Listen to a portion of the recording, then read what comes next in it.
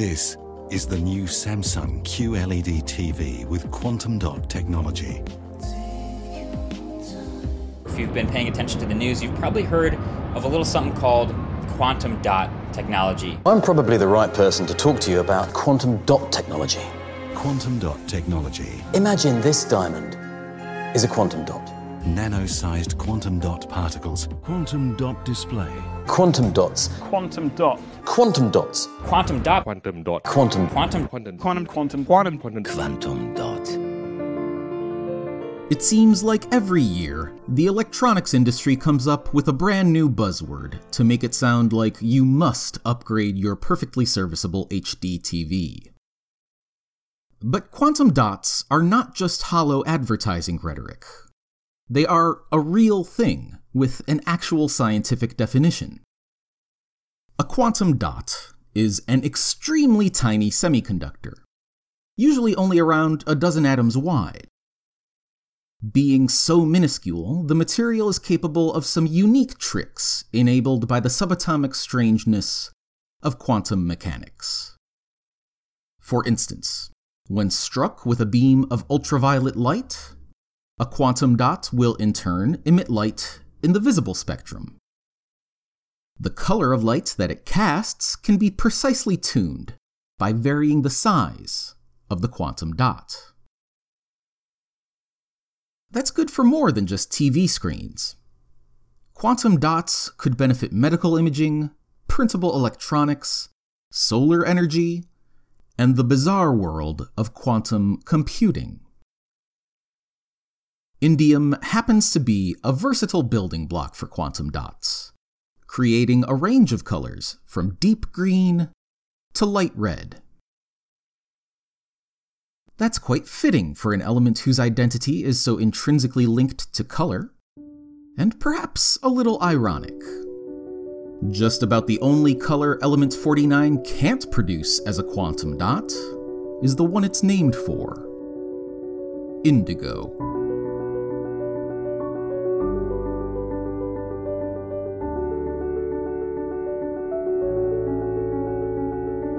You're listening to the Episodic Table of Elements, and I'm T.R. Appleton. Each episode, we take a look at the fascinating true stories behind one element on the periodic table. Today, we're touching upon indium.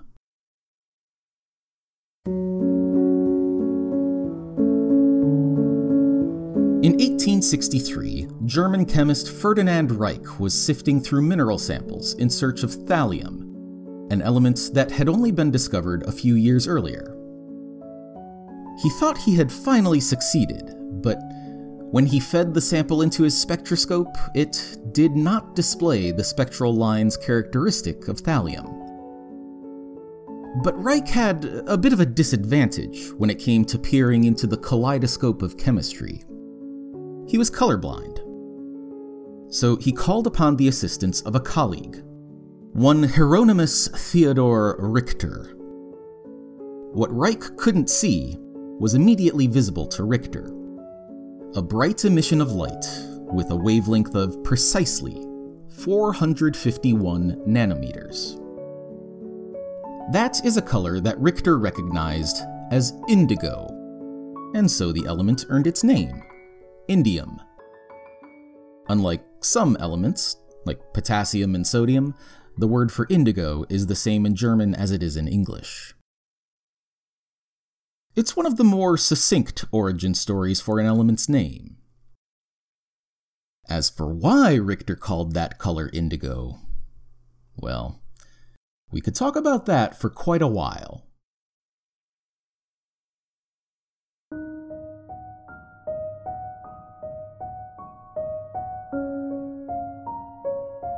I'm sure you've heard of indigo before, and I bet I know the source. Roy G. Biv. That's not a man, that is the disappointingly limp mnemonic offered to schoolchildren when they memorize the colors of the visible light spectrum, which, for their benefit, we call a rainbow. Red, orange, yellow, green, blue, indigo, violet. any person able to perceive those colors can easily recall what green looks like, or red, or any of the others. Except for indigo. Sure, it's wedged in there somewhere between blue and violet, but that's a pretty loose definition. It's certainly not as distinct as, say, yellow. The various colors that are sometimes awkwardly assigned the designation of indigo are rarely in agreement with each other, and most people would more readily call them blue or purple. It's not that indigo isn't a real color, just that it doesn't deserve such special recognition any more than vermilion or Kelly green does. And yet it persists. Such is the far-reaching influence of Isaac Newton.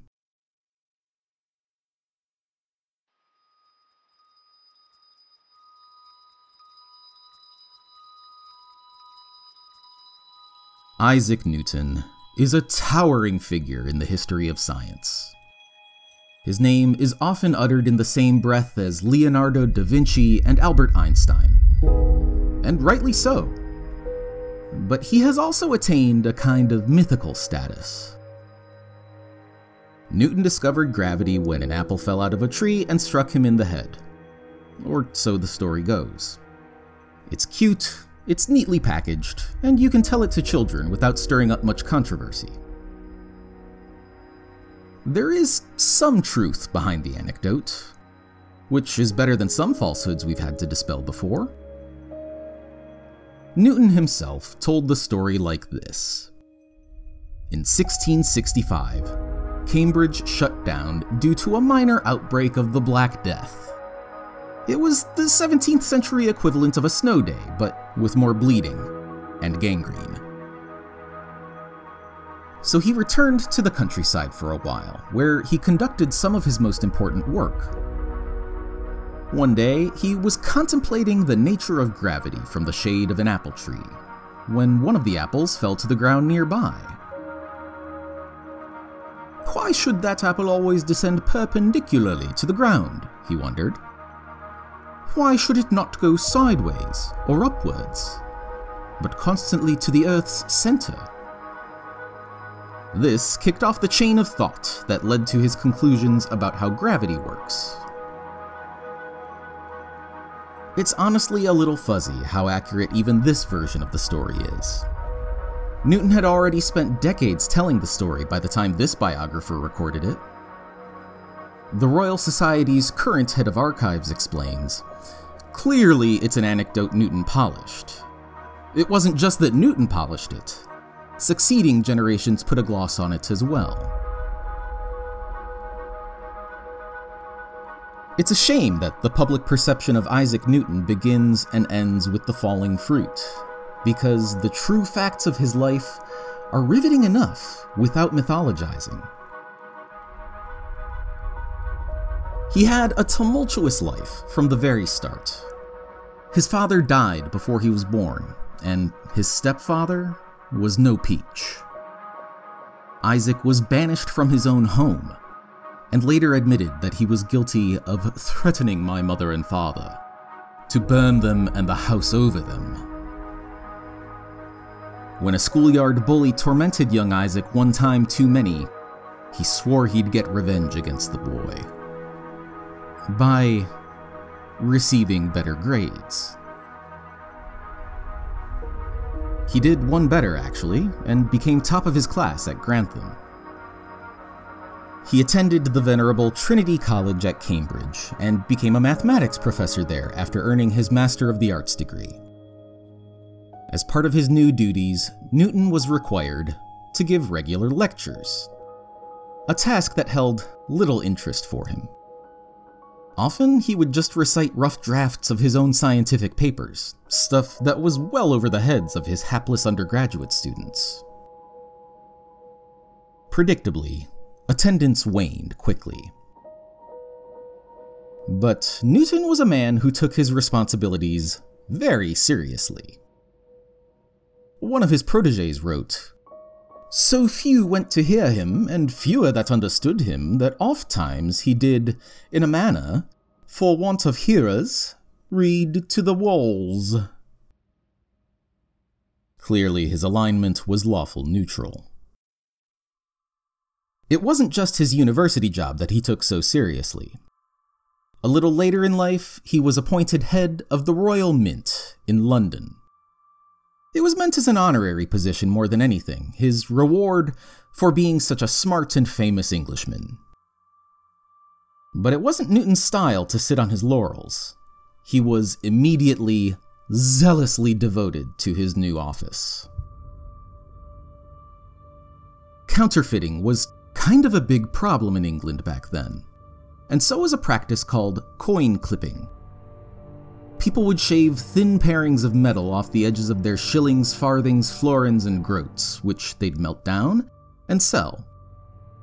The practice was so widespread that most of the coins in circulation at the time had lost around half their original weight. Newton tackled the problem from within, instituting all sorts of organizational changes at the mint, buying new equipment for his employees, and making it easier to tell when a coin had been debased. The ridges on the edges of modern-day American quarters and British pounds are one of the anti-counterfeiting measures originally invented by Newton. He recalled all silver coins in circulation, assessed their actual value, and melted them down to remint as legal coinage. But he didn't just fight crime from behind a desk. Isaac Newton hunted his quarry, vigilante style, through the smog-choked alleys and alehouses of London, wearing disguises and strong-arming criminals into giving up information. This is not a joke, nor an exaggeration. And the amazing thing is, he was really good at this. By 1699, he had personally apprehended and successfully prosecuted no fewer than 28 counterfeiters, all without the help of DNA, photography, fingerprints, or professional help. Police literally did not exist yet, and wouldn't until 1829, when Robert Peel organized the first police department in the modern world. So Newton was a one-man operation. No Inspector Lestrade to back up this Sherlock Holmes. But he did have a Moriarty. Newton's arch-nemesis was William Challoner, a rake and a scoundrel who had used his ill-gotten gains not only to purchase an impressive estate, but also the outward appearance of propriety. Exercising this combination of privilege and audacity, Challoner approached the Parliament and offered his services as a consultant. He promised, "There is a better, securer, and more effectual way, and with very little charge to His Majesty, to prevent either casting or counterfeiting of the milled money." Challoner's motives were impure, of course. He wanted to study the mint's machines up close, the better to craft his phony coins. Newton refused the offer, unsurprisingly, and he also took great personal offense to the suggestion that the mint's employees were incompetent. Challoner shuffled off and quietly continued his criminal ways, but now he had made a rival of a very smart and powerful man. Newton pursued him for years, and impressively, Challoner eluded his grasp. Keeping one step ahead of his opponent, Challoner lived a hedonistic life, accruing real wealth with fake money. When Newton finally cuffed him in 1697, Challoner was able to bribe a key witness into skipping town, and thus slipped free. This only made Newton a more determined sleuth. In 1699, he finally made an arrest that stuck, charging Challoner with 2 counts of high treason, a capital offense. Sensing that his luck might have run out, Challoner attempted several desperate strategies in rapid succession.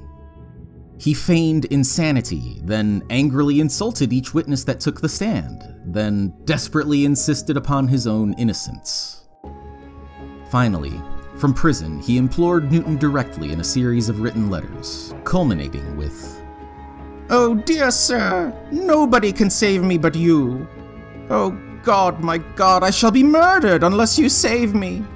Oh, I hope God will move your heart with mercy and pity to do this thing for me. I am your near-murdered humble servant, W. Challoner." All he received in response was silence.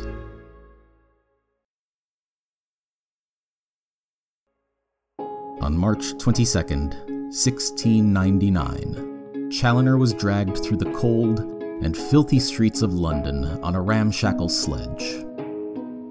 As the noose was slipped round his neck at the Old Bailey, he didn't even have the privilege to see the face of the man who brought him down. It may have been William Challoner's last day on Earth, but for Isaac Newton, it was just a Sunday like any other. He saw no reason to mark the occasion with his attendance.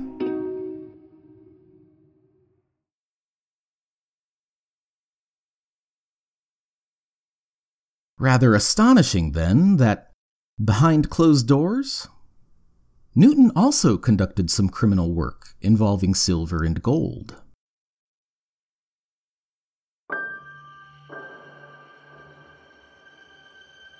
In 1404, King Henry IV decreed that none from henceforth should use alchemy to multiply gold or silver, or use the craft of multiplication, and if any the same do, they incur the pain of felony. The reasoning behind this law was the same as for the law Newton so diligently enforced. The political regime was looking pretty shaky in 1404, and King Henry was afraid that the value of his government's money might collapse. The last thing he needed was some sorcerer threatening the legitimacy of the crown by flooding the countryside with gold bullion. Now, we have previously discussed how alchemy was much more than just an intemperate search for gold. But there's no denying that gold was a big draw for Newton. He was captivated by the idea of transmutation, as evidenced by his writings on the Philosopher's Stone, Sophic Mercury, the Tree of Life, and other such legendary objects of desire. This was actually somewhat common among his contemporaries, like Robert Boyle and Robert Hooke, despite the fact that the law against multiplication was still on the books. Nonetheless, he wisely kept his alchemical research secret for his whole life. It seeped into his more official research in interesting ways, though. One of the main precepts Newton took from his mystical predecessors was the idea that materials can be broken down into their essential substances, like salt, sulfur, mercury, and so on. That was hugely influential when he turned his attention to the subject of light. For millennia, conventional wisdom held that pure light was white, and only took on colors when it interacted with colored objects. In an elegant experiment with naught but a ray of sunlight and a glass prism, Newton showed that pure white light is a combination of all visible colors. From this simple observation blossomed one of the most important scientific texts of all time. A treatise of the reflections, refractions, inflections, and colors of light, or simply, optics. He spent several decades studying, writing, and refining this work to perfection. It would have been a career-defining accomplishment if he hadn't already published the Principia, his earlier book outlining, among other things, the laws of motion. It was during his studies on optics that he delineated the visible spectrum of light into 5 main pillars: red, yellow, green, blue, and violet.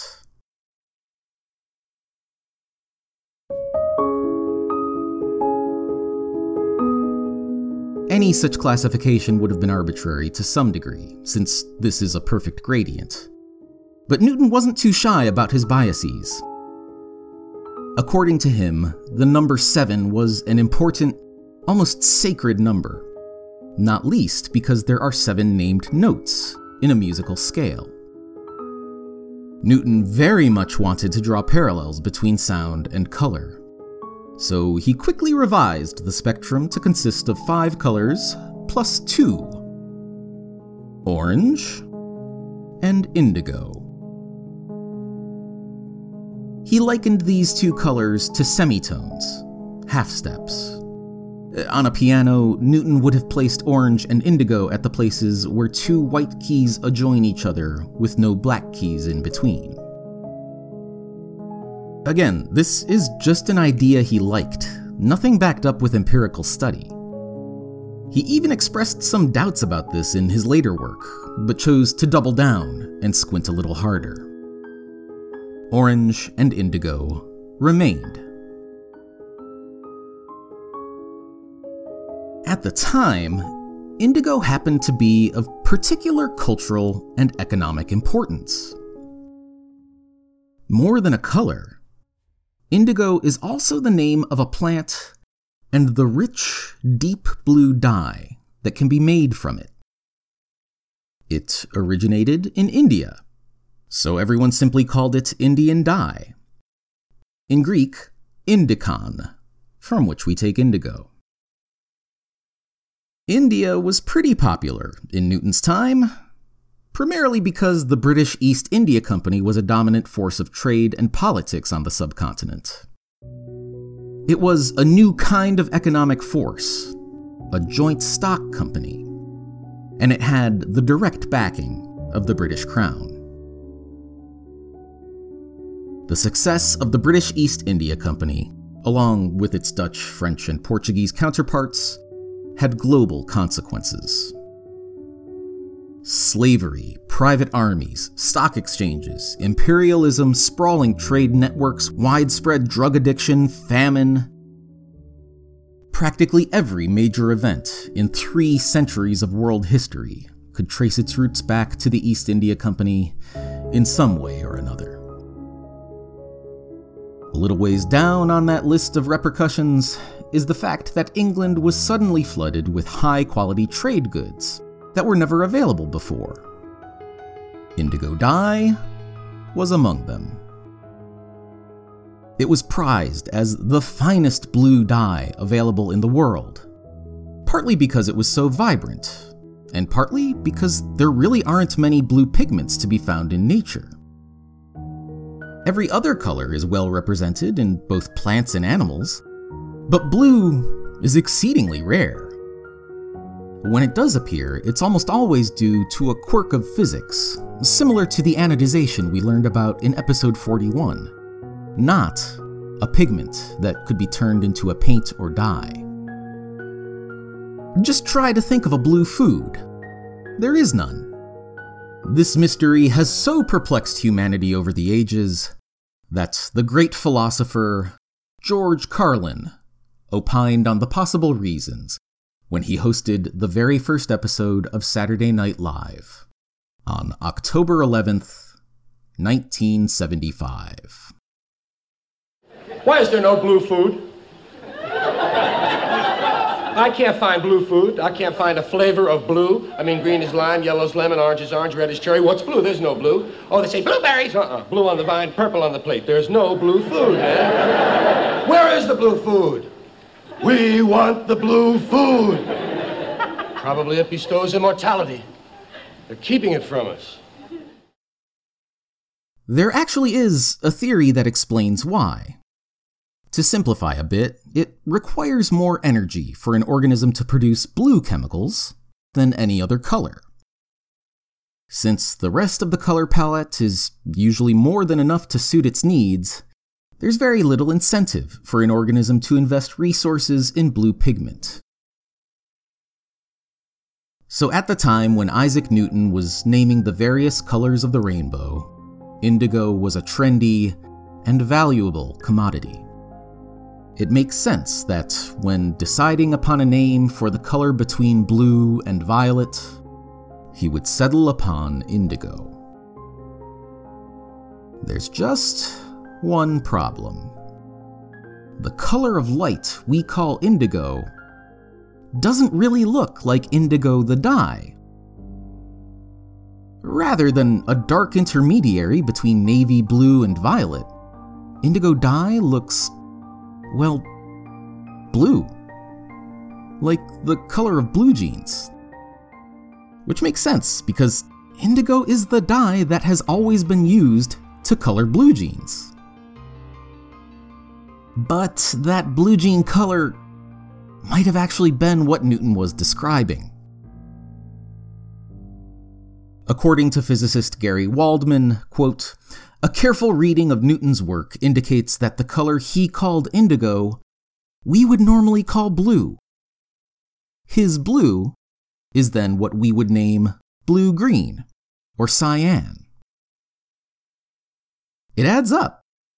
Cyan wasn't even a color name until the 19th century. And human perception of color has been far from static over time.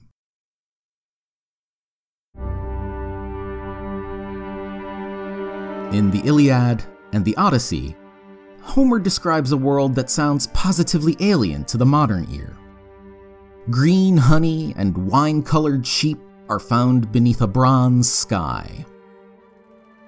This wasn't because Homer had messed up eyes either.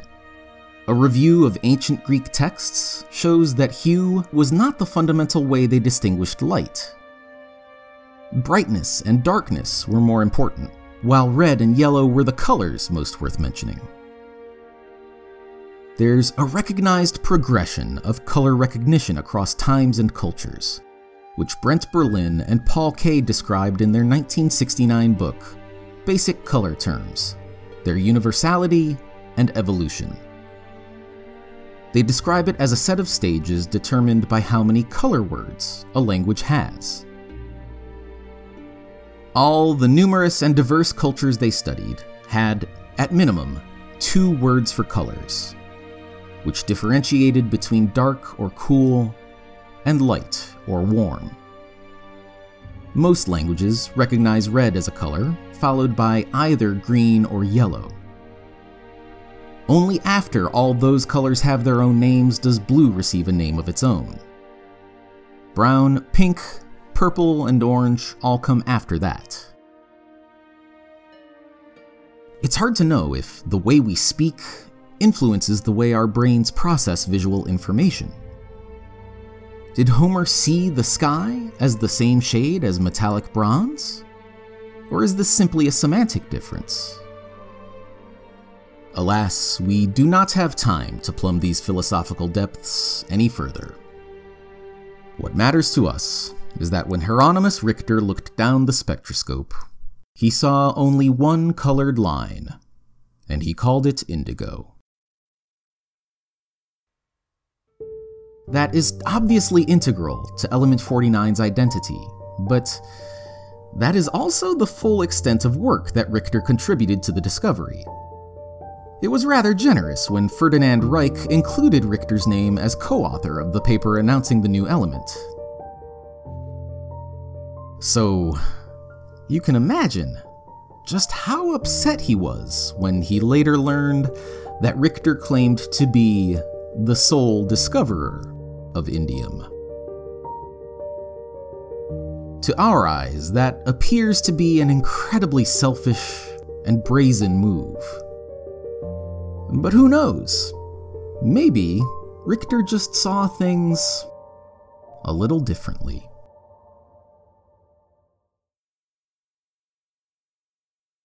From its discovery until 1923, you would have had great difficulty adding indium to your collection. About 1 gram constituted the entire world's supply of the raw metal. Richter and Reich claimed to bring a 1-pound ingot of their discovery to the 1867 World's Fair, but they were afraid somebody might try to steal it. The bar they claimed was indium was actually lead. And nobody would come up with any commercial or industrial uses of indium for decades, so no one bothered refining any more of it. One of the applications we eventually discovered is that indium can form a great airtight seal, especially in situations where rubber or other organic materials would degrade. That's because indium is a very soft metal, with a fairly low melting point. At least, that's what an engineer thinks. When a YouTube personality sees an unusually malleable metal, they seem to wonder, can I chew on this like gum? Now look, of all the elements, indium is relatively non-toxic. It's not biologically active, as far as we know, but nobody's really done any studies on the long-term effects of indium ingestion. You'll probably be fine, but there's really no reason to risk it. Especially since there are plenty of videos online of some other fool doing this stunt, so you don't have to.